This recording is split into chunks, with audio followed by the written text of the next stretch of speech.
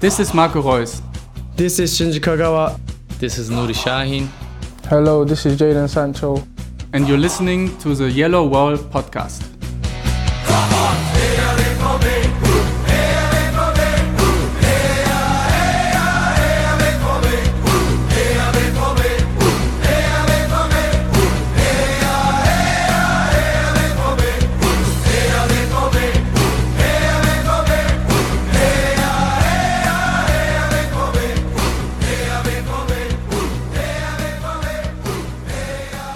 Hello and welcome to episode 406 of the Yellow Wall Pod. I'm your host Stefan Butzko, and today we will talk about Borussia Dortmund's come-from-behind win against Eintracht Frankfurt, and we will preview Friday's match against SC Freiburg. For all that and more, joins me Matthias Zug. Once again, Matthias, with me on the panel. Hello, Matthias. How are you doing? Hello, Stefan. I am doing well. How are you today? I'm doing also really excellent. Thanks for asking. It's one of those days where you had like a good night of sleep and, you got not all, but a lot of work done in the morning and, everything's going well so far. So, I don't know. I feel like nothing can derail my day today. Dude, don't say that. How are you? Never Matthias? say it. Never say it. You could think it. The problem is I'm in the same boat as you. Really good night's sleep and all the kids behaved, all the dogs behaved, a lot of productivity before lunch. Yeah. So, okay. Let's talk about Dortmund. Well, you see, with your time zone difference, you I think 1 or 2 hours behind me. 2 hours. So your jinx has even more power than mine, to be honest. But let's talk about the things that actually matter, and that is Borussia Dortmund got another W to start this year, which is very nice, Matthias. And it was funny that the last win in Frankfurt was 2013 when Mkhitaryan scored a brace. So, in their 8th attempt, Dortmund finally replicate a win, but it wasn't quite the sort of victory you would, I don't know, I don't know if I want to say expect or not, but it was a very difficult game for Dortmund, that was for sure, and, they pulled it out of the bag later, but it was such an odd game, Matthias. I don't know. Just give me your thoughts first, and then I'll ramble for 10 minutes. Yeah, Marco Rose in the press conference after the match probably said it best when a reporter asked him, "Oh, this is the perfect result for you, isn't it? It showed the mentality and that their ability to overcome difficult situations and win the game." And Marco Rose is like, "Well, I don't know. Had we kept a clean sheet and won 3-0, that would have been a pretty good one too." So yeah, it was different school of thoughts that were clashing. The journalist was like, now you have all the mistakes on display and you can tell your players what to do better. And you still got the win. And Marco Rose basically was, but maybe I would just like to show them what they got right and get the win. Exactly. It's a double-edged sword. I get what the reporter was asking, and to a certain degree, I also agree with him because, this match, it started off great. The first 15 minutes, Dortmund were on fire. Thomas Meunier almost scoring like a worldy goal after, I don't even know when that was, but it was pretty early. And then Filip Kostic was given a free kick in a slightly, half left position. I'm like, oh crap. Yeah, let's talk about this. Let's talk about this, how this free kick came about, because I was very annoyed with Emre Can. Yeah, I was very annoyed. I know. First of all, obviously, it's not usual that Hinteregger is this far forward. But, so the first complaint, obviously, is how Dortmund give the ball away, because Emre Can just regains possession on the right side, still very deep, and you have basically Meunier and Malen standing in the same spot and not really trying to move around, and the only option that Can has to sort of play the ball, well, not the only option, but he did play it to Brandt, and by itself that pass isn't so bad, and Brandt then tries to play it to Malen, who is already making a run, Unlike Thomas Meunier, for example, who has taken himself out of the game because he couldn't make 1 or 2 steps to the side or front or wherever just to get open. Now, the big problem here with this giveaway is that Julian Brandt in the entire scene does not look where his opponent is. You know, he's a central midfielder and he does not look over his shoulder. And that to me is a very crucial mistake, you know, and Eintracht Frankfurt to me are an opponent that has Champions League caliber for this season. I'm you know, if they continue like they did toward the end of the Hinrunde, I see them in the Champions League ranks, and I think it was a very formidable opponent. And I feel like these are small little details a player of Julian Brandt's caliber should get right. That you first of all make sure where your opponent is, so then when you then try to play a pass first time, it's not intercepted and blocked off right away. But then, of course, Emre Can with a foul where there was absolutely no need for it because Hinteregger would have not gone really anywhere. Dortmund were still in a good organizational block. And it was also just a weird tug. You know, the Frankfurt did not have any real passing lanes open for Hinteregger to go anywhere. And to me, that's just really annoying, and I think I tweeted in my frustration that I'm very glad when Emre Can is on a different team. And, you know, I know you like Emre Can, and I don't. We disagree a little bit on that.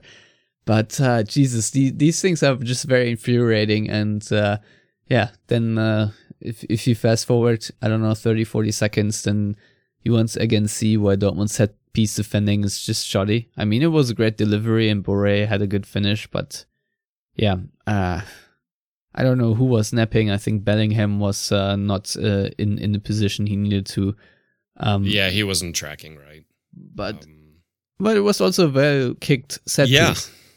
Yeah, I mean, it's not every goal that gets conceded is because of mistakes in a set piece. I mean, it's not like, you know, Marius Wolf Köln flick on corner, which that was just boggled the second time going back there. This was perfectly struck. It was struck into that no man's land zone where keepers are caught between those two minds of do I come out, do I not come out, but then hit with that pace and precision. Kobel maybe could have been a little stronger in his reaction. Yeah, I was going to ask you, do you think he needs to save it? I mean, he got a lot on it.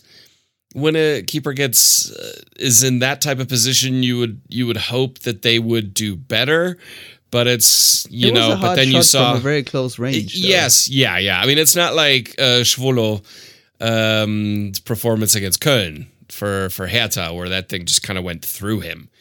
But this, getting back to the actual situation of the foul, and what you mentioned with Julian Brandt is exactly one of the main issues and why I don't like seeing him in central midfield.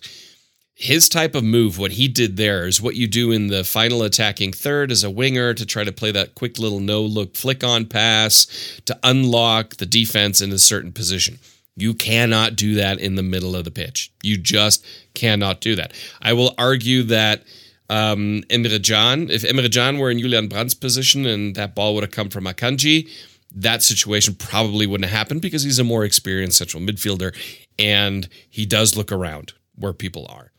Yeah, but I'm sorry, you can't just say, okay, Julian Brandt's playing in central midfield and he has to do that. I don't care, even if he's an attacking or a striker, I don't care what position you play. If you in that zone of the field, you look over your shoulder. It's not that hard. No, absolutely. Absolutely. I totally agree with you. I'm just saying that his natural tendency is more... is different there. His natural tendency is not to orient himself where his opponents are. Correct. And hence he plays too often. Passes. Too often. Yep. Yeah. He did that with Hertha. He did that against Hertha. Exactly. Imagine where we'd be if we had beaten Hertha. We'd be 3 points off Bayern right now. Yeah. I still think somehow that match was destined to be lost just because of the backline that kind of had to get thrown together. But be that as it may, when it comes to Emre Can's foul, then I agree with you. I mean, all too often, fouls that are committed in that position of the field, that kind of off to the wing, are almost always though not exclusively, but almost always unnecessary fouls. Because most of the time, unless you're facing Arjen Robben, the player is going away from you, away from the goal, or straight to the byline. Rarely are they trying to drive at you towards the goal. Rarely. And when it's a player like Hinteregger, he has no attacking instinct. So he's not going to drive that way. So it was an unnecessary foul. It was a little clumsy.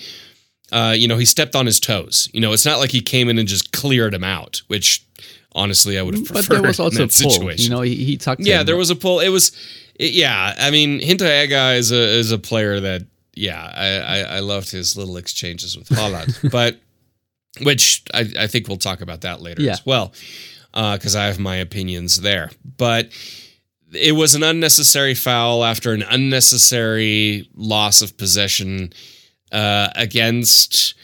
I mean, the only other player I would have been like, oh, Christ, not him. It would be Daniel Caligiuri from a similar position, because there are just certain players, God, that's like their sweet spot of whipping in a free kick, and that is that's his spot, and he did an excellent job. Borré, who I know a lot of people were kind of down on because it took him a long time to get going. I actually really like him, and I watch a decent amount of Argentinian football where he came from. And I'm glad to see him clicking for Frankfurt because I feel like it's just a perfect fit for who he is, the type of player he is, and the way Frankfurt like to play. So it was kind of, hey, I'm glad the guy got a brace and Dortmund got the win. So it kind of worked out in a way.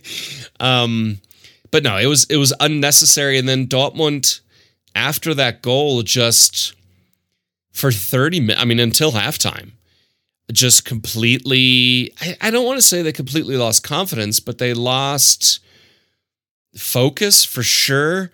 They lost their energy, I think, more than anything else, because you can't say they lost confidence given how the second half turned out. But their flow was gone, their rhythm was gone, their attacking intent was gone, and Frankfurt took over the match for 30 minutes and deservedly went up 2-0. Dortmund were lucky that Frankfurt didn't score a third goal, because I think then it would have been done. But granted, then Dortmund also hit the woodwork just before halftime. So those two I will count as canceling each other out in that situation. So yeah, you can't argue with a 2-0 lead for Frankfurt at the half. No. You can. I think the 2-1 actually would have been sort of fair because Dortmund weren't all that terrible. True. No. But they had their opportunities. See, it's super annoying that you have such a strong start, right? And you see a lot of things that Dortmund do in those, say, 15 minutes or so before Borré scores that you want to see from Dortmund against an opponent like Frankfurt, where you see aggressive play, you see them win the ball upfield, and a couple of transition attacks, and there were some good combinations also with Malen, who was more out on the right wing, also between Hin and Brandt, and then of course you had this thing was already in the second minute, this beautiful pass by Hummels to Meunier. So there are a lot of tools that Dortmund utilized in the early 15 minutes where you're happy with what you're seeing, and then all of a sudden, Frankfurt sort of pulled the plug on Dortmund, and it just, once again, as I've described before, it just feels so self-inflicted, because this is not a goal you must concede, and I think this is a thing I don't know if I talked about it enough, because on the last episode, when I was talking about sort of New Year's resolutions for Dortmund, or just the general strategy is like concede fewer goals and basically become a more sturdy defense. But obviously a main part of it is also just ball handling and security with the ball, and the precision and positional play is also very important in that regard, that you give Julian Brandt options of open players so that he doesn't have to use the one option that's then easily intercepted. These are just the small little details that Dortmund have to work on, and I feel like focus is such a big word right now, because if you look really closely before Brandt gives away the ball before the foul, you just don't see Dortmund players really moving and opening themselves up. It just feels only Frankfurt are reacting to what is happening, and Dortmund are just freezing for a moment. They're sort of switching off because we just regained possession, I don't have to run anymore. And then want to take like 2 or 3 seconds for to get into a more attacking shape or whatnot. And I don't know that they don't have that time, and it's frustrating because obviously you can fix a defense by adding better personnel, and you can improve your defensive organization as a whole, but also just don't lose the ball as cheaply. I feel like Dortmund make these mistakes far too often, and a player like Julian Brandt just needs to do much, much better. But there are obviously other culprits all the time as well. It's not just Julian Brandt, to be honest. But it's really annoying because I feel like there are some collective mistakes that just undo the good work of Dortmund overall as a collective in the previous 15 minutes. And I feel like the frustration then to deal with having played and started well, but then sort of being 1-0 behind in Frankfurt, I think literally scored with their first shot they had, is something that Rosa also mentioned after the game, that they need to find a way to deal with this better. And obviously I agree, because it was clearly evident that Frankfurt then sort of took over, even though Dortmund I think still had like 61% possession in the first half. But it just wasn't the same game. It wasn't the same structure, and the aggression that Dortmund showed previously just wasn't there then. And the 2-0 was also a little bit lucky because of Marco Reus's second touch, really just handing the ball to Bourré. Yeah, and you can't even fault him because he was hustling all the way back to try to help defend, and he just touched it wrong. I mean, it happens. It's an unfortunate situation. It just fell perfectly for a hot goal scorer. Yeah, but again, a thing I've been talking for years about now is that Dortmund too often fail to play themselves out of a right back or left back isolation. Once again, Meunier tried to pass it to Brandt, who was clearly in coverage, and he tried to play a forceful pass. So I don't even know, had the ball arrived at Brandt, how this first touch would have looked like. But either way, it got intercepted, and that's obviously a tactical fault, because the way Dortmund stood and the way Frankfurt pressed Dortmund in this situation, I think Dortmund need to also have more players to on as an option for Meunier. Be it Malen coming back more to the right wing and closing the distance to Meunier, or Brandt, building a couple more triangles, because then obviously Frankfurt can quickly switch the play. I think it took like 2 or 3 seconds until Kostic had the ball on the left wing and was pretty much unmarked, and he pinged the ball into the box, and Dortmund nearly conceded first, and Reus hustles back, and still it's a goal. So these are just situations in my book where Dortmund, from a tactical standpoint, have to do better in possession in order to defend better. And these are stupid mistakes, because Meunier needs to see the situation a little bit better. I think his best option, which also is a difficult option, but would have been a switch of play to Guerreiro. But, can't expect that from Meunier necessarily. But still, if your nearest midfielder is clearly covered, you might have to punt the ball forward. As dumb as it sounds, but if you turn around and play to Hummels, that wasn't a good option either. Maybe back to Kobel, but from that position also very difficult. So if you don't really have any other option and Frankfurt force you to play the ball long, then just play it long and have them build from the back instead of having a transitional play.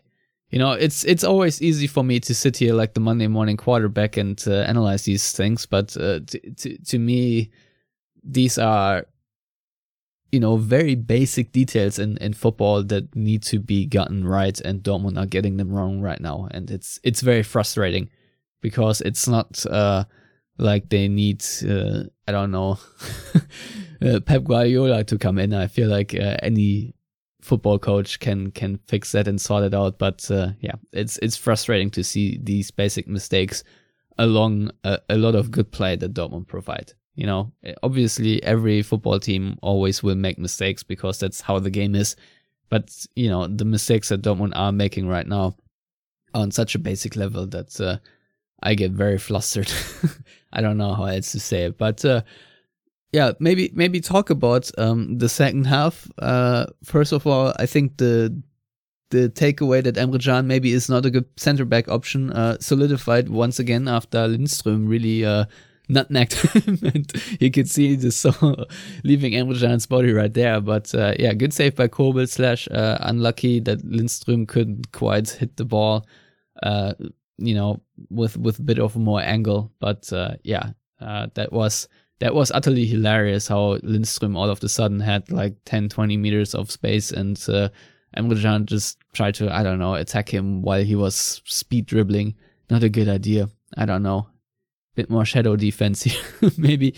But Matthias, that's maybe one point before we talk about the good stuff. That sort of was me scratching my head when I saw Emre Can as a center back instead of Pongracic, because I still feel like having a true center back in the center back position is better than putting a midfielder there. Yeah. Ideally, sure. But obviously, there is an issue with Pongracic that we are not privy to. That I guess reflects training or attitude. We can't forget the issues he's had off the field this season. I think about interviews, or I think it was at a Twitch stream or some bullshit like that, where he shot his mouth off about the team that's actually paying him and his employer, which is Wolfsburg. So I think there's just a trust issue there. I mean, if he doesn't play him, then it's clearly a trust issue. He played against Hertha.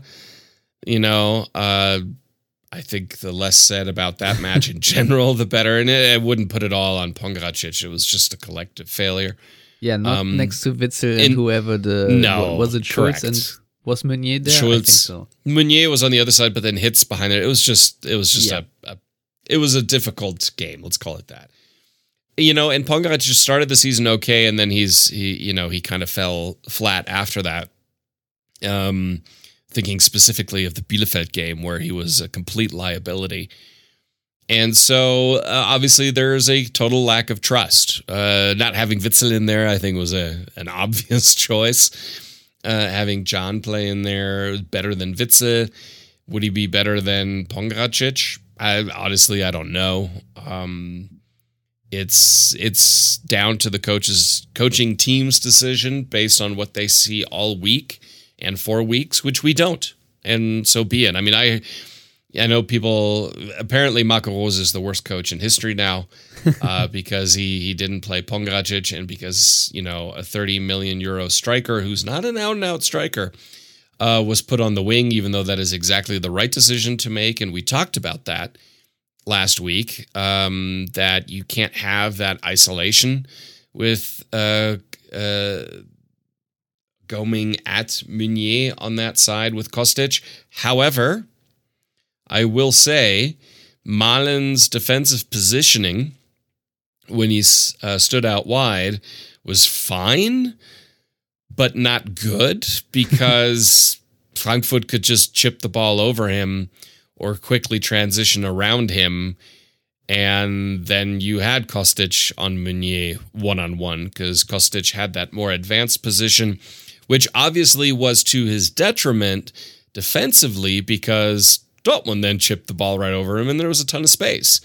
But, Malen playing higher up, because Dortmund had less pressures than Frankfurt, but like a big chunk of them, I think it was like a third of them were in the attacking third. So Malen was higher up, which meant you basically were playing without a winger.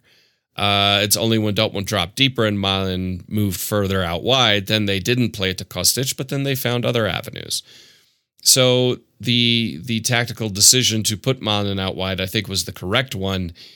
His interpretation of that role defensively was not great because it really didn't help anything. You may as well not have had him there.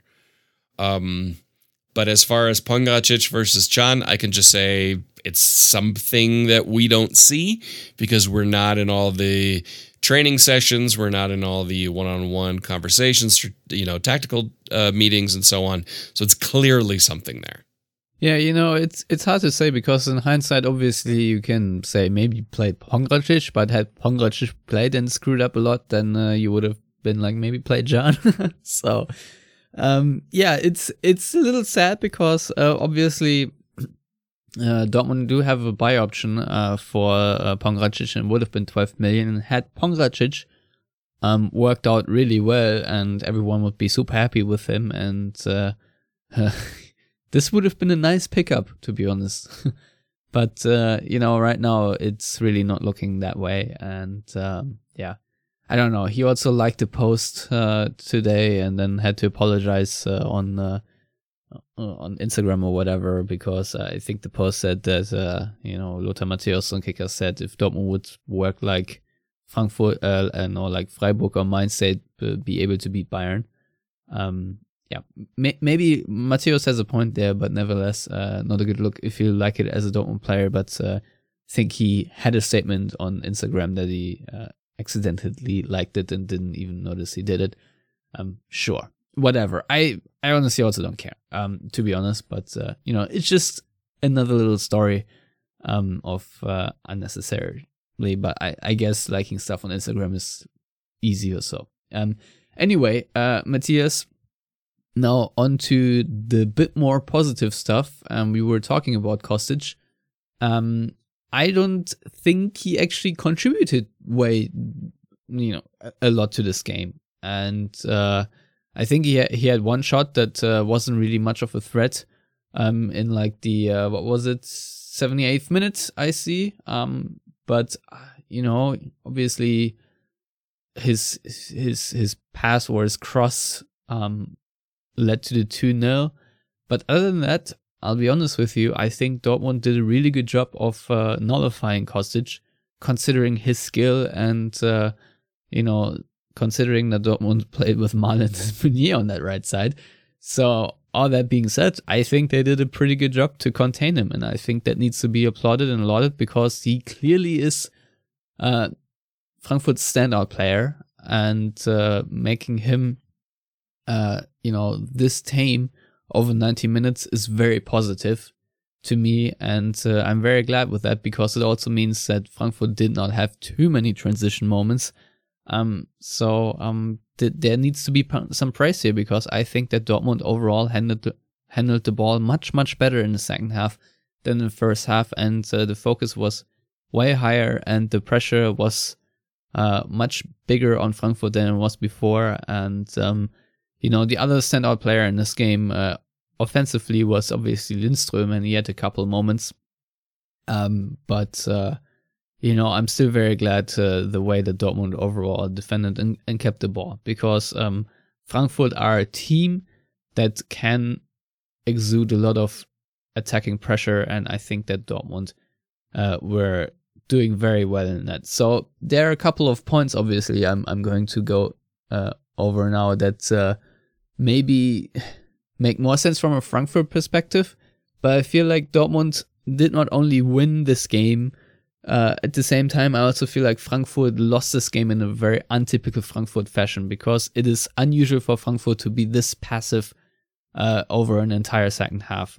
There's just no way around it. I feel like that not having any fans in the stands minus the 250 VIPs or whatever it was really helped Dortmund this time because I don't think a full Eintracht Frankfurt stadium would allow this team to be this passive for this long. And it is something that we've seen Dortmund do a lot under Lucien Favre when they had like a 1-0 lead and then just sat back and hoped they could bring it over the time. And I think I've listened to a lot of Frankfurt's fans now complain, and I think Glasner did the same after the game, said there was not a lot of impetus on Frankfurt's side to really have quick attacks, and they rather, circulated possession and pass the ball back to Trapp, etc. So, as great as Dortmund's comeback is, I think there's a little caveat there that Frankfurt's also contributed in a big way to not really make things more tough on Dortmund. And I think, taking off Rode and Lindström was a big break for Dortmund too, because it took away the little attacking threat that Frankfurt had, because I think Sam Lammers was pretty useless, and he got apparently a very negative reaction for that on Instagram. But I also thought that Sebastian Rode had a really terrific game, and his aggression in midfield really helped Frankfurt a lot. And Jakic, who I think actually, if he were fit, would have started ahead of Rode, couldn't quite replicate that. And that being said, I think that Frankfurt have to work on these things. It's very rare for them that they have a 2-0 lead in such a situation against a team like Dortmund. So it's maybe natural for them to not quite know what to do, and they got a little bit scared. But nevertheless, that is one of the big factors why Dortmund managed to pull this game out of the hat. But I think we can also talk about the substitution of Thorgan Hazard for Julian Brandt-Mathias, because to me that also changed the structure for Dortmund in a way that really benefited the Black and Yellows. It's almost like he's a better player. The second half, first going back to your comment about Kostic, he had the most touches for Frankfurt, and he had by far the most carries, but he also had a pretty bad pass percentage. He also attempted the most passes, and all of that, more so than the goalkeeper or the back line, which tends to have the most touches in situations like this. So no, overall they did a very good job in trying to contain. Well, you can't really contain him, right? Isn't that what the saying is? You can't stop him. You can only hope to contain him. And I feel like they overall probably did. Set piece notwithstanding, that was just that's not really something you can contain the set piece taker in that situation. Not legally. Not legally, no. With Frankfurt in the second half, I agree with you. A full stadium wouldn't have allowed that type of passive display. And for me, the issue with Frankfurt wasn't so much that they started dropping deeper. I think that's a natural situation to do. But the issue then is that they exuded no pressure on Dortmund in any form. They just let Dortmund have time on the ball, think about it, and pass. Even when Dortmund came into the final third, there was very little pressure from Frankfurt. Whereas if you think back, and I think specifically to last season, the Augsburg match, where Augsburg, scored and then sat deep. But once Dortmund got into that final third, they pressed them. They were right on top of them. Think of it more like a Simeone Atletico Madrid. They'll drop deep, but once you get close to the final third, they're on you and they're pressing aggressively. So they don't let you just walk into the box. And that's essentially what Frankfurt did. And the more and more pressure coming from Dortmund, I know all of us, because I could see it on Twitter, were like, this is a game. No matter how many great chances Dortmund are going to have now, how often they're going to shoot on the goal, they're not going to score. And then it's like the floodgates just opened. And it was goal. And when the second goal went down, I was like, Dortmund's going to win this one. There's just, Frankfurt are on the rails. It's kind of like if you watch boxing, in a heavyweight fight or anywhere, they just keep getting hit. And then it just kind of cascades and you're like, oh, they're going to get knocked out. And you could just see them on the ropes. And that's what Frankfurt was.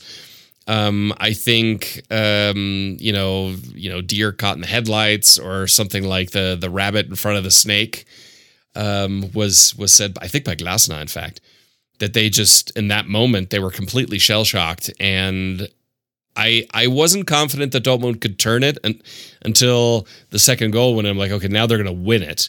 Because before then, it seemed like no matter how often Dortmund tried, they just couldn't score. Because Kevin Trapp had a really good game. I mean, a really good game. A few absolutely world-class saves. And so, a situation a little bit different. Dortmund would have scored earlier, but I think the passive nature of Frankfurt really helped. But I'm okay with it because how often, Stefan, have we seen that basically flipped the other way around? Exactly. That Dortmund were passive and got punished for it in the past. I don't feel like that's happened since March. Specifically, that Dortmund have gone passive after getting a lead or being comfortable in a situation and then just getting punished over and over again. So I'm okay with it. And Glasner even alluded to it in the press conference where he said, there are a few times where we scored late to win or get a point or anything like that. And this time we were on the receiving end. That's essentially the sport sometimes. And he's absolutely correct. Yeah, no, without a doubt. And the funny thing is, it worked out well for Frankfurt for like 60-ish minutes or so. Once Erling Haaland had this one driving shot, this half volley off target in a 60-second minute, I feel like that's exactly when the floodgates started to open. Julian Brandt had this one shot which was a layoff by Reus, and I think Malen had a chance, and then Guerrero had a shot. And then Haaland, I think, had another chance later. And I feel like this is, with the substitutions in between, is when the game started to flip. When Dortmund just found their combinations and got their groove finally. And I feel like at this moment it was already too late for Frankfurt because they already had sort of collectively decided we're just going to ride this out. And to me, it's really nice to see it the other way around for once. And also psychologically very interesting that Frankfurt, who have had a lot of nice come from behind wins this season, especially that 5-2 against Leverkusen where they were 2-0 down, to see such a side then not be able to conjure up this go-getter mentality whatsoever and are just sort of just lying there waiting for it to happen. And it's also nice all the goals Dortmund did score, to me felt like typical Bayern goals, if that makes sense. Because think about the Hazard goal. It was just a header forward from Hummels off a Trapp punt, and then you had Hinteregger with a heavy touch, and I think it was Reus, Haaland, and then Hazard in a very quick transition fashion, just pouncing on that error by Hinteregger. And then the Bellingham goal, to me, also similar. You have a really good attacking moment, but it breaks down at the last second. I think, I don't know who it was, might have been Hasebe or so, someone who just poked off the ball from Haaland in the box, who was just trying to round the last defender and get the shot off. But then the ball lands right at Meunier, as in typical Bayern fashion, I feel like, because Bayern often have these goals where their first attack doesn't work, but then they're so well positioned that they get the second ball. And, you whip in the cross and then Frankfurt can't organize, and you have a wide open Bellingham, and he actually converts, which is really nice. And, then the third one, similar. You have another cock up by Frankfurt, and then Hinteregger, I think, once again has a heavy touch and it lands for Dahoud and he just nails it. So these are all goals that I absolutely love to see because they are mistake punishing goals, and I love those goals because it really hurts the opponent even more so, because then they get even more afraid and it messes with their heads, just like Frankfurt's first goal messed with Dortmund heads.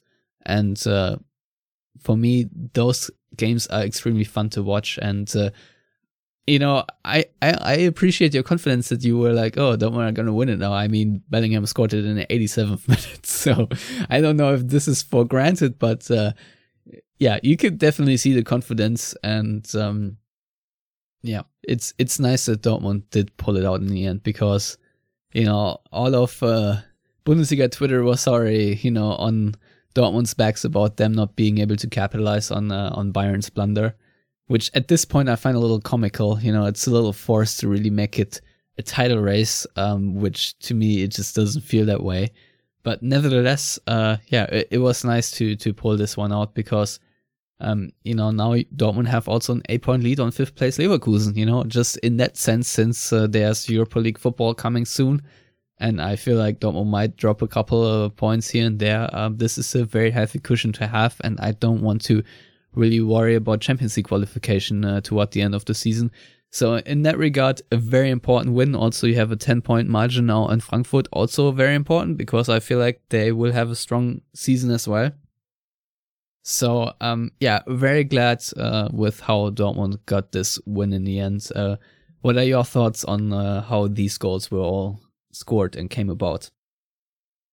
Well, I like your comparison with Bayern because, you know, Bayern, you know, they'll go down. And then all of a sudden, like a switch gets flipped between the opponent becoming more passive, because that does happen far too often against Bayern, as Dortmund prove, and Bayern kind of kicking it up a notch, and it's just the goals and the win seems inevitable at that point, and that's how it just felt for me. Once Dortmund got the one goal, I'm like, okay, I think a 2-2 could work, because I remember us talking about it. My gut says 2-2, and then Bellingham's goal. And as much as people like to dogpile on Thomas Meunier, his crossing is absolutely awesome. His crossing is very, very dangerous. So especially all credit if you to don't him have there. any pressure on him. Well, yeah. I mean, that's with anybody. But his crosses are they are like the right height, the right whip, the right pace and position. They're horrible to defend against for a center back. And then Dahoud with a really nice goal, let's call it like a Leon Goretzka type, you know, pick it up, get around a couple of players, and then whip it in. And that's really what it was. It was, you could just see the confidence was there. There were a lot of people, and I agree with you. I mean, there were a lot of people after 45 minutes giving a 90-minute analysis of the match and how horrible Dortmund are and how much they suck and they don't have the mentality to win games when they have to. Well, obviously, I like what Phil Bonney said. However, you know, wait a minute, because he kind of made fun of himself and of others who kind of jumped the gun a little bit there. And a lot of people said, well, what do you expect when Dahoud is playing in the 8 or in the 6 position? He's not a 6. Well, yeah, of course he can be. You know, who's your alternative there? Axel Witsel? No, thank you. I think Dahoud did a pretty good job asked to play the position that he did. And that had not really any negative ramifications or explanations as to why Frankfurt did what they did. So it was good to see him score and kind of take that situation. And honestly, the entire last 30 minutes by the scruff of the neck. I mean, Dahoud was a key factor in that with Thorgan Hazard. I hope that Hazard just maintains more health, that he can start more regularly, because I truly believe that if he was healthy more often, he would play way more often, because just the difference he brings. But then again, throwing him in off the bench, that's another thing that people always talk about with Bayern. You know, you take off Kingsley Coman, you bring on Serge Gnabry. You know, I mean, it's that kind of, like, you're not really... or something like that. Yeah, you're not really getting worse. And that's, you throw on someone like Thorgan Hazard, or once he's ready, you throw on a Gio Reyna, or Gio Reyna starts, and then you throw in somebody else, or even Julian Brandt then on the wing, which I am way more happy with in that situation. I think that's when Dortmund just become really, really dangerous. And so it was a great final 30 minutes. It was the exact type of statement that Dortmund needed, that these players needed, also to shut some people up for once. Because, oh my God. And the same thing with Erling Haaland. You know, him and Hinteregger going at it. I loved that. I thought that was perfect. You know, that's that attitude of getting in the face and not backing down. Because Martin Hinteregger is a player who loves to wind up others and get in people's face and be physical and be a thorn and the pain in the ass and a shithouser, which Frankfurt have a history of central defenders who love to be that guy. Yeah, Zambrano is probably one of them. Yeah, Zambrano is like the best one. But Zambrano was a dirtbag. I mean, there's a difference. There's a complete difference. You know, David Abraham was a dirtbag, whereas Hinteregger is not a dirtbag. But he does love to get under people's skin. And it was just perfect. And people were criticizing and complaining about Haaland and, it's too much emotion. He needs to continue. So what is it?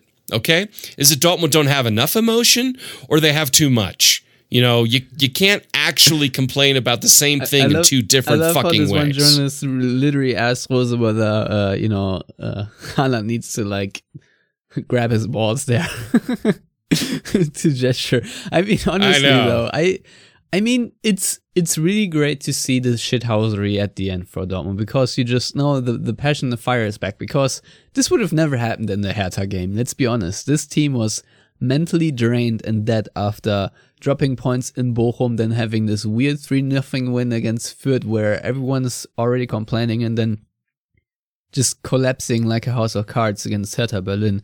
So it was really important, I think, for me personally to see whether this team can, put it all back together and, the closeout of this game is just beautiful because you don't see it often that Erling Haaland, of all players, who wants to score 1 million goals every game, is driving the ball to the corner flag. And then after the routine, was it with Bellingham? I don't even know with who it was, but after he received the ball, might have been Hazard, just smashes the ball against a Frankfurt player to get another corner and celebrates. To me, that was epic. Awesome. It's awesome. It's fun to watch as a fan. Yeah, you want this. Yes, we just beat you at the final session. You are down and now we don't give you even a chance to come back because we bury the ball on the corner flag. And if you do not stand exactly behind this little marker, we're not going to take the corner and it's just going to be a whole minute to run off and we're just going to gesture to the referee that Ndika or whoever it was is not on the right position and it's just going to take forever until we take the corner and we're right and then we take the corner and then we take another corner and then the game's over. And yeah, I love it. That to me is so clutch. And damn, I mean, it's great that Dahoud of all players who's, not always on mark scores this early first to even bring Dortmund there. So, just an awesome game in the end and a great comeback. And, obviously, Dortmund players, I think, talk a lot about how great it would have been to have this sort of comeback with fans in the stands, and I agree. But I feel like had the stadium been full, then Dortmund might have not pulled this off the same way. This is my one little caveat. But nevertheless, I really enjoyed this.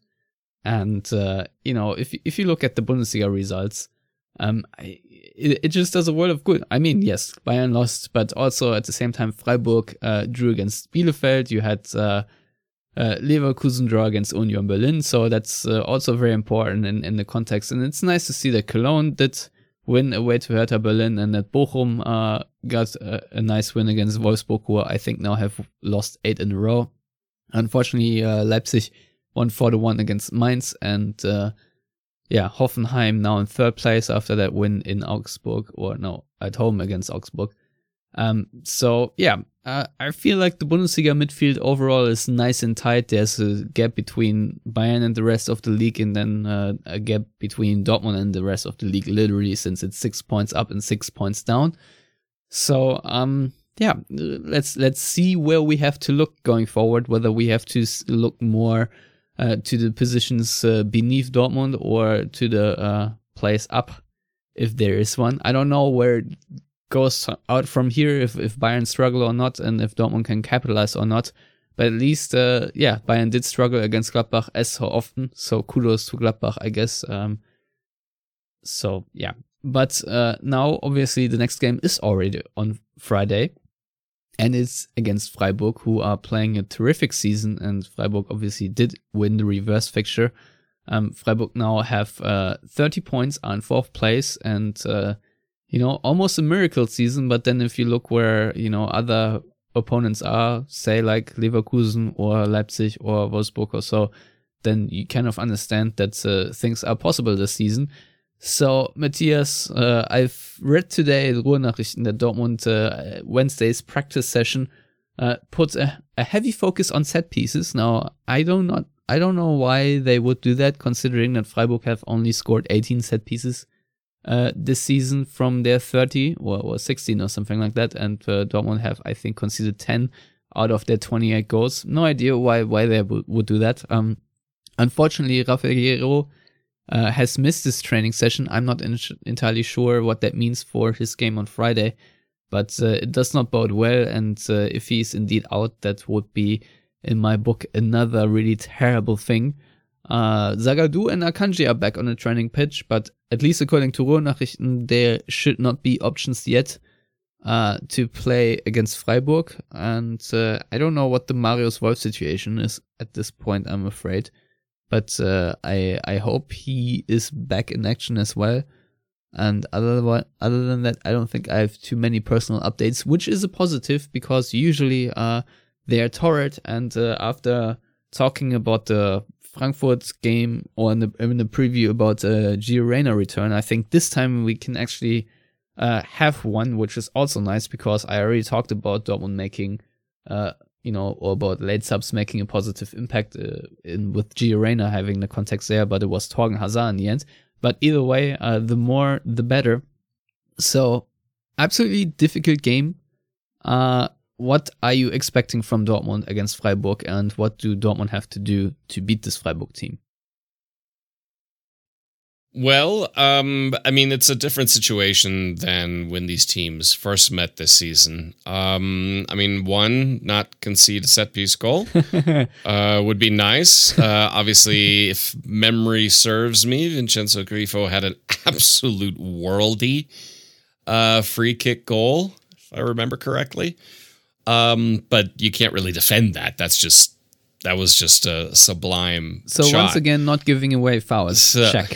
not giving away fouls in bad situations, because and maybe the set piece training was more in a reaction to conceding from Frankfurt than necessarily conceding from Freiburg. But it's an area that you want to clamp down on, because I think that's an area that Freiburg may try to play for. There will be, I think, 750 fans in the Westfalenstadion, if I read correctly. Unfortunately, it's only enough to fit all of Dortmund's injured players. Yes, exactly. Freiburg, Freiburg, whatever. It's close enough. They both have a bird on the crest. Correct. It was not a good day for Eagles this weekend, so that made me very happy. Anyway, Freiburg, they will, obviously, they will press. They will not be passive. I think they'll probably press a little bit deeper against Dortmund, so sit a little bit deeper, but then press in that kind of midfield more than a super high press necessarily, because they also don't want the season to now completely fall apart on them. Given how well they've been doing, how tight things are. I mean, between 8th place and 3rd place, it's 4 points. So it's very, very tight in there. And resurgences of teams like Leipzig. You can't discount that. So to beat Freiburg, don't do stupid things like stupid fouls or stupid central midfield giveaways, Julian Brandt. I think if you can limit that and do similar things like you did against Frankfurt near the end, where Dortmund did a really good job in stretching Frankfurt versus just trying to shove it down their throat centrally, I think that will really help. Not having Guerreiro hurts from a playmaking aspect, but of course his natural inclination is to come inside and play centrally, which I don't think is really going to help you much against Freiburg. The problem is Nico Schulz doesn't help you much against Freiburg in general. So I think that's it's just bit of a concern. In terms of, build up and avoiding mistakes, it's actually crucial to have Guerreiro in there over Schulz, because he has so many more solutions if he gets isolated to pass the ball not to an opponent. I mean, we have seen it from Guerreiro his pass completion is really high. It's like 94% or something. Yeah, but it's crazy high. But if you just play the odds and the numbers, really, it's you just want him there just for the sake of keeping the ball in better places. And I 100% agree with you. If you avoid stupid fouls and don't give away the ball in difficult situations, let's say, I feel like you have already halfway beaten this Freiburg team. Granted that Freiburg have some really good combination play as well, and they can create without you making mistakes. That also does happen. But I feel like there was a shift in Christian Streich's approach to, play against Dortmund, because for the longest time, I've not looked it up, but Dortmund had this really long streak against Freiburg, and basically Freiburg came to Dortmund or the other way around, and Dortmund just always trashed them, and it was the easiest game of the year almost, and it was always like 4-1, 5-1, 4-0 and stuff like that. Because Freiburg wanted to play against Dortmund the way they want to play against most of the teams. It was a very idealistic approach by Streich, where they wanted to play football and try to have possession football and play it out of the back. And this always failed horribly, because Dortmund are a better team. And if you try to play football against them and you make mistakes, Dortmund usually punish you. And at some point, Christian Streich has learned, and he said, okay, let's not do that. Let's defend a little bit more and play more in the counterattack. And voila. It was not that difficult, but it really helped Freiburg to win a lot of, or draw a lot of games against Dortmund in recent history. I feel like really insane finishing also helped Freiburg quite a deal, where they were really lucky that Dortmund didn't convert a lot of chances while they scored a million worldies. I don't know, I'm just saying this from the top of my head, but that's just how it feels like. So my hope for this game is also that this luck and variance, let's call it, changes a little bit, and Freiburg do not score with almost every shot, and Dortmund on the other hand have a couple better finishing moments and touches, say Haaland or Bellingham, I think, who in the first leg or first in the reverse fixture along with Malen, could have done a little bit better, and maybe this time around they do. It's always hard to script a game in your head, but I feel like Dortmund taking on Freiburg should be a relatively even game, but in the details, Dortmund should still come out on top. Now, Matthias, one major factor that we've just benefited from against Frankfurt is now, since it's a home game, the reverse, because not having a full Westfalenstadion obviously hurts Dortmund. I think there are no ways about it. I don't know what an impact 750 people will have, but to me it's a bit annoying. I feel like you can, allocate 10% and still relatively easily distribute fans in a way that they're distanced. It's outside anyway, and if everyone is wearing a mask, I don't think there's much of a COVID transmission, if I'm perfectly honest. So I feel like 750 people, I don't know. I don't agree with that sort of politics. I feel like there can be a significantly higher amount in the Westfalenstadion, to be honest. So this is obviously something that has hurt Dortmund in the past during the bigger stretch of Geisterspiele. It was not pleasant. Overall, it is not pleasant. I feel like I have a hard time wanting to watch football even when there are no fans in the stands, especially when it's not Dortmund. It's tedious to me. what do you make out of the absence of fans, and what do you think, the net impact it will have on Dortmund's points tally in for their home games? Well, I mean, I agree with you in terms of the politics. I feel like that's kind of an arbitrary number. I think a percentage based on capacity, especially for outdoor venues that are as... I mean, this isn't like it's a concert where you can't really contain people. I mean, it's a stadium with assigned seats. I think it is absolutely possible for the Westfalenstadion to host 5,000 to 10,000 people and ensure, especially with the whole 2G plus regulations that Germany has right now. I think it's a little bit annoying. As far as the impact of fans, well, I notice it. I mean, I watch, whether it's Serie A or Premier League, or I watch plenty of rugby from Ireland, and stadiums are full. And it has a huge impact on the teams, on your experience as a fan watching. It just feels more alive than these empty Bundesliga stadiums where it's hard to shake the feeling of a training game. Really, like, this is just practice. Obviously, it's not. We've gotten a little bit used to it, but since we did have fans in stadiums for a stretch, and other leagues do, it's just it's in watching the NFL, and there are people in the stadiums. It just doesn't. There's a huge chunk missing. That's when you notice, especially for teams like Frankfurt or Dortmund, less so Bayern or Hoffenheim or Leipzig.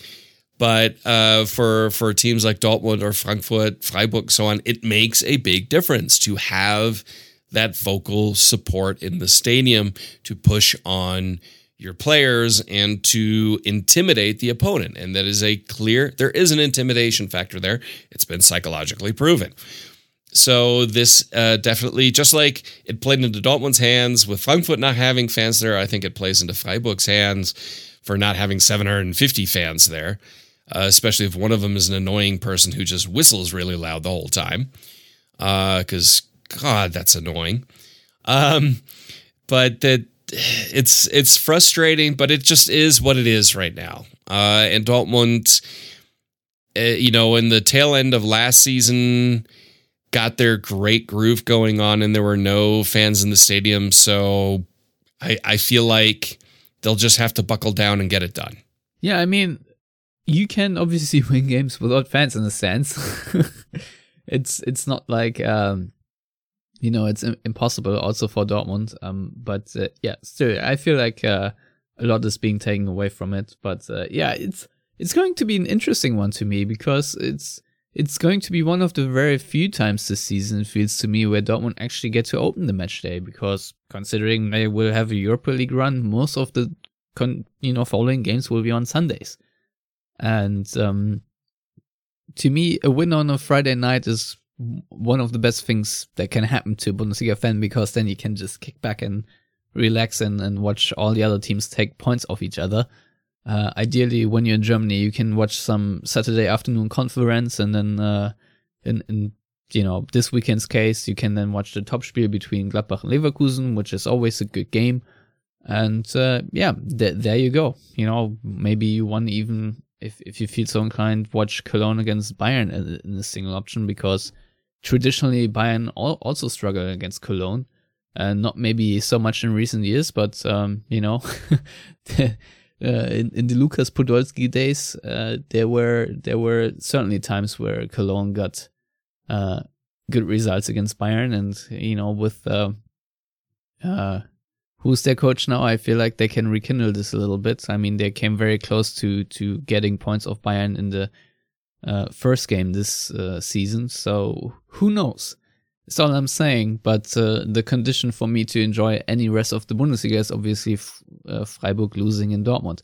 So, if Dortmund can take care of that, why not? And Matthias, you we're doing this for many, many years now. I think this is our 10th season now. But I feel That is like correct. I do not learn. I'm right now somehow still optimistic about this game, even though I know there will be the same mistakes as we've seen in all the previous 5 to 10 games. But somehow I feel like this Frankfurt game will help Dortmund to play a better match against Freiburg. And I don't know about you, but I feel like they might just take the lead and manage to not lose it like Frankfurt did, but deal with it in a more professional way. I feel like Dortmund will win this 2-0 or so.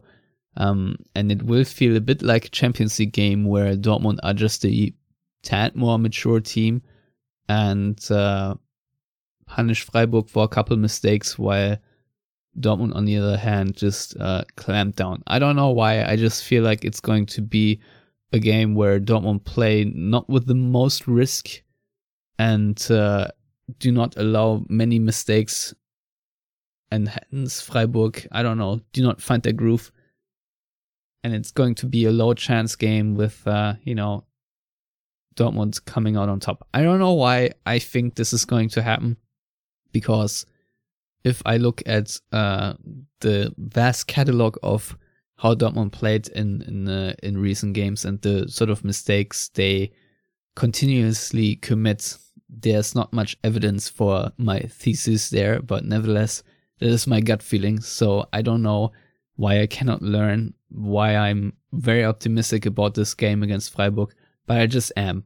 Maybe a more realistic scoreline is a 3-1 win or so, but I don't know. Something just tells me it's, especially because it's a flat-like game again. And Dortmund will certainly not underestimate Freiburg, not since they have played this sort of season and are in 4th place, and so already beat Dortmund. I don't know. I just feel like that the approach of this Dortmund team is going to be way better than previously against Freiburg, and I think that the game plan will work out a little better this time. The only caveat I really have is that Akanji still isn't back, and whether you play Can in center back or Pongracic or whoever, it's going to be a bit of a struggle. I'll be honest. Yeah, I agree. I'm the eternal optimist. That's just the thing. I think Dortmund are going to win the treble every year, and the Cowboys will always win the Super Bowl. And the Red Sox always win the World Series. Needless to say, that doesn't happen. That being said, the one piece of advice I want to give Borussia Dortmund is don't be like Borussia Mönchengladbach when you play against Freiburg, because that was bad. That was really bad. And in case you missed it, Freiburg destroyed Gladbach 6-0. No, I think perfect timing to face Freiburg would have been in November, when Freiburg lost all their Bundesliga matches that month. Unfortunately, that's not the case. Of course, Freiburg coming off of a disappointing draw against Arminia Bielefeld, Dortmund coming off of a high. And so I share your optimism. I think Dortmund are going to run rampant and destroy and take Freiburg apart in a very close, frustrating 2-1 victory. I just see Freiburg scoring. I don't see any way around it. If you've got Nico Schulz and someone other than Akanji next to Hummels, it's just tough, because if Nico Schulz is playing, then Hummels is going to feel like he has to do more. And when Hummels feels like he has to do more, well, it's not just Hummels. When any defender feels like they have to do more, compensate the weaknesses of a fellow defender, they will naturally overstep, be out of position, and then you have problems. Or it can happen to the goalkeepers. We've seen with Kugel against Bielefeld. Well, exactly. And Bochum, sorry. And Hertha. Oh no, that was Marvin Hitz. Sorry. Different Swiss guy. Just Swiss keepers, okay? Just pick a Swiss keeper, Dortmund has them. No, I mean, well, except Borussia for has them. Borussia has all the Swiss keepers. No, if Dortmund will make mistakes because you don't have Akanji, who I think is one of the best central defenders in the Bundesliga. And that naturally leads to Hummels wanting to do more because he probably will have to. And that just leads to gaps. That's just the way it works. Ahead of them, though, is the big issue. And this is going back to a topic, of course, that Marco Rose addressed pre-Frankfurt was, the back line always looks bad in those situations, but the situations occur further up the pitch. The unnecessary losses of possession in the middle of the midfield third, those are the ones you can't have. If you eliminate that, Julian Brandt, then things will be a lot better, because that's the moment where Freiburg will press, because they know that's where Dortmund are vulnerable in turning over possession. They will press there, and then the transitions happen. If you can eliminate that and have a more controlled build-up in that area and more just better possession, not lose the ball, I think then Dortmund win this game. So, yeah, I'm going to stick to a 2-1, but it's not going to be comfortable and it's not going to be pretty. And probably for my own sanity, I'm not going to look at Twitter.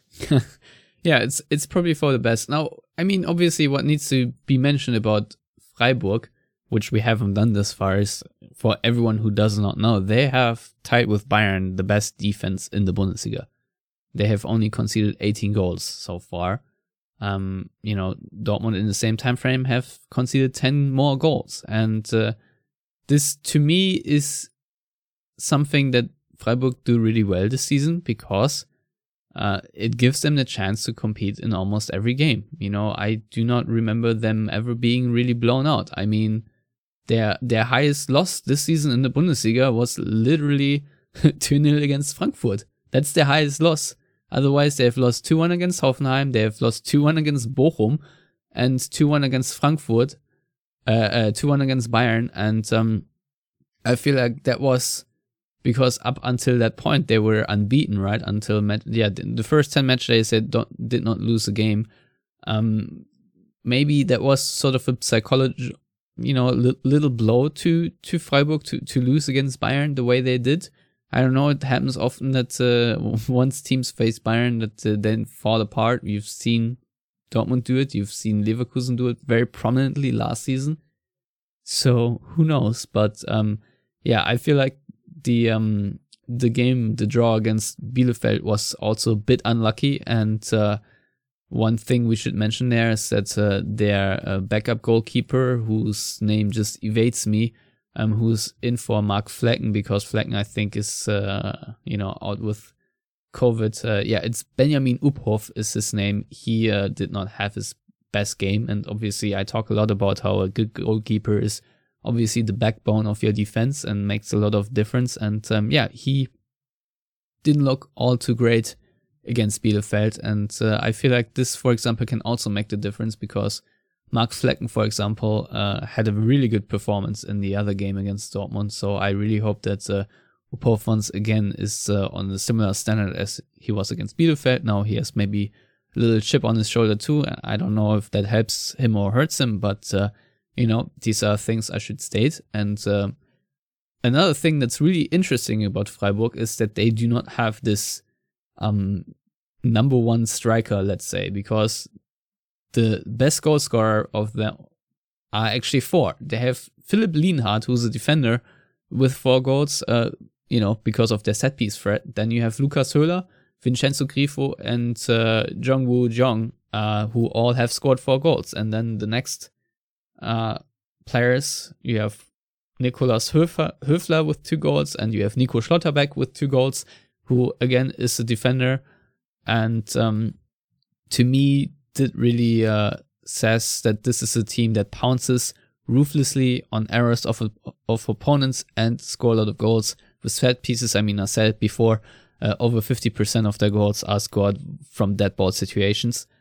And so you need to contain that as much as possible.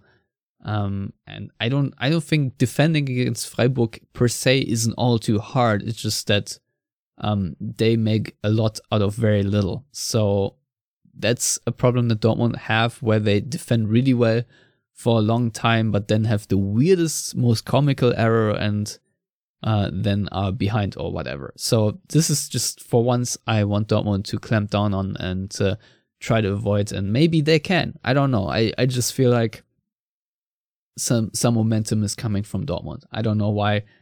So but it's a really interesting Freiburg team, because obviously they don't have a squad that is supposedly playing for gunning for the Champions League. There are so much better teams on paper than Freiburg, but kudos to them, because they are showing consistency, and I think Christian Streich now is the longest serving coach for one team in the Bundesliga, and this success is really paying off for them. And when other teams struggle, Freiburg are there, and they're playing way above their potential. Now, obviously, they might still fall down, drop down, have a couple of bad games, have such a stint, as you said, in November. But for now, they are an opponent that you must not underestimate, and feel like they come to Dortmund and have a really good chance of taking points home.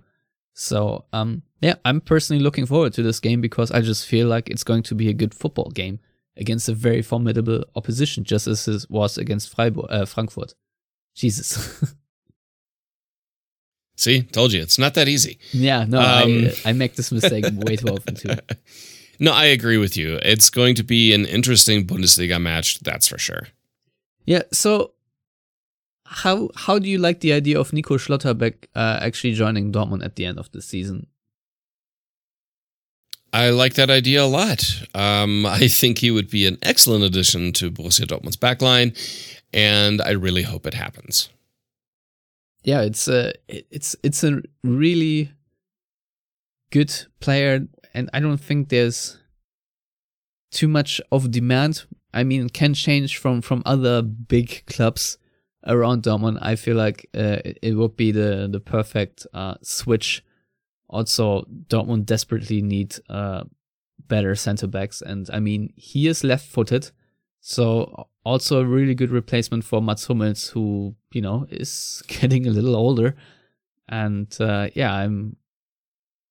think he is a player to keep an eye on, especially also in this game. I feel like he could be very frustrating, and the good news is he's playing already relatively well, but he's also he's 22 years old. So it's a player that Dortmund, if they sign him, will also still have to develop, because being a center back for Dortmund is entirely different than being a center back for Freiburg. And I really hope that now we're all saying this is a sensible transfer, but I really hope whatever they do in their scouting, make sure that his transition to Dortmund also makes sense and is a fit. Because before Nico Schulz joined Dortmund for 25 million, you could make the argument that he's a decent left back in the Bundesliga. But playing under Nagelsmann for Hoffenheim, where mistakes are not really that, I don't know, they just don't come up that often, because it's Hoffenheim, and who cares if they make mistakes and lose. And B, Hoffenheim had a system under Nagelsmann that really suited Nico Schulz's strengths and really covered his weaknesses, and Dortmund do not play that way. I just hope that a similar mistake is not being committed again, because I think when Dortmund, or if Dortmund sign Schlotterbeck, it's going to be a decent amount of money, and money is tight right now, obviously, when you don't have full stadiums. The amount of money loses per match day is insane. I think it's like 3 or 4 million, which is just crazy in itself. So, someone for now I'm excited about, and feel like this is one of those positive transfers that could actually happen, and he could be someone that Dortmund actually have for a long term as a really good number one starting center back, especially when he succeeds Hummels. To me, for now, this is a good transfer, but it's always hard to gauge how it really works out in the end. But for now, I'm positive about it. Some fans I've seen had their eyes on Marvin Friedrich, who's now I think probably going to replace Matthias Ginter in Gladbach. We'll see, but it's certainly a position that Dortmund have to address. And just wanted to put everyone's focus on this player again, since he is playing really well. And also beware, he has a brother. His name is Kevin Schlotterbeck. So make sure you don't mix those two up. Yeah, because that's never happened to me. Dortmund, if something like this would happen, two players that Dortmund in the past have gotten from Freiburg that really came to embody Borussia Dortmund, of course, Jörg Heinrich and Sebastian Kehl. It's funny that you mentioned Matthias Ginter, because he too came from Freiburg, and that didn't quite work out as planned. Exactly.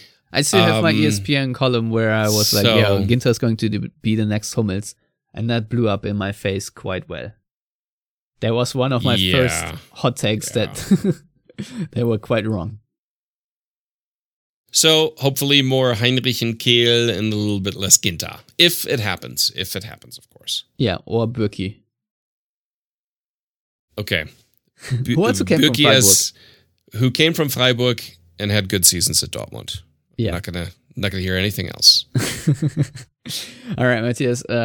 You already gave your scoreline prediction, right? Was it a dominant 2-1 win? Yeah, resounding 2-1 victory. Yes. I mean, it's in this season, I really don't care how the results come about. Dortmund have lucked their way to a couple of wins here and there. It's always easy to point at the losses of points against Bochum and Hertha, but at the same time, I think Dortmund snuck away a result, for example, against Cologne and against Union Berlin. I think they were also a bit lucky that they managed to pull it out in the end.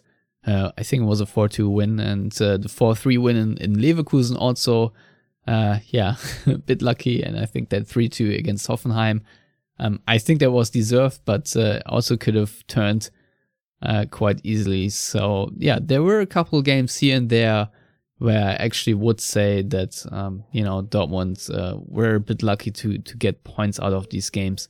So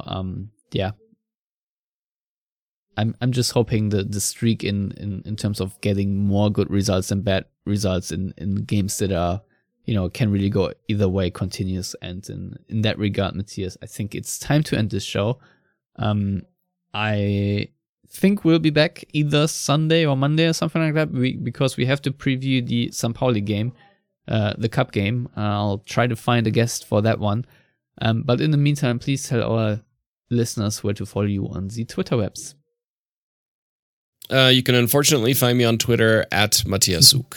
You can find me at Stefan Butzko, and you can follow all of us at Yellow Wall Pod on Twitter and Facebook. If you want to subscribe to this podcast, go to theyellowwall.net and you'll find all the information there, also our Patreon and so on and so forth. That's all from us for this week. And all I can say is, as always, thank you for listening and goodbye.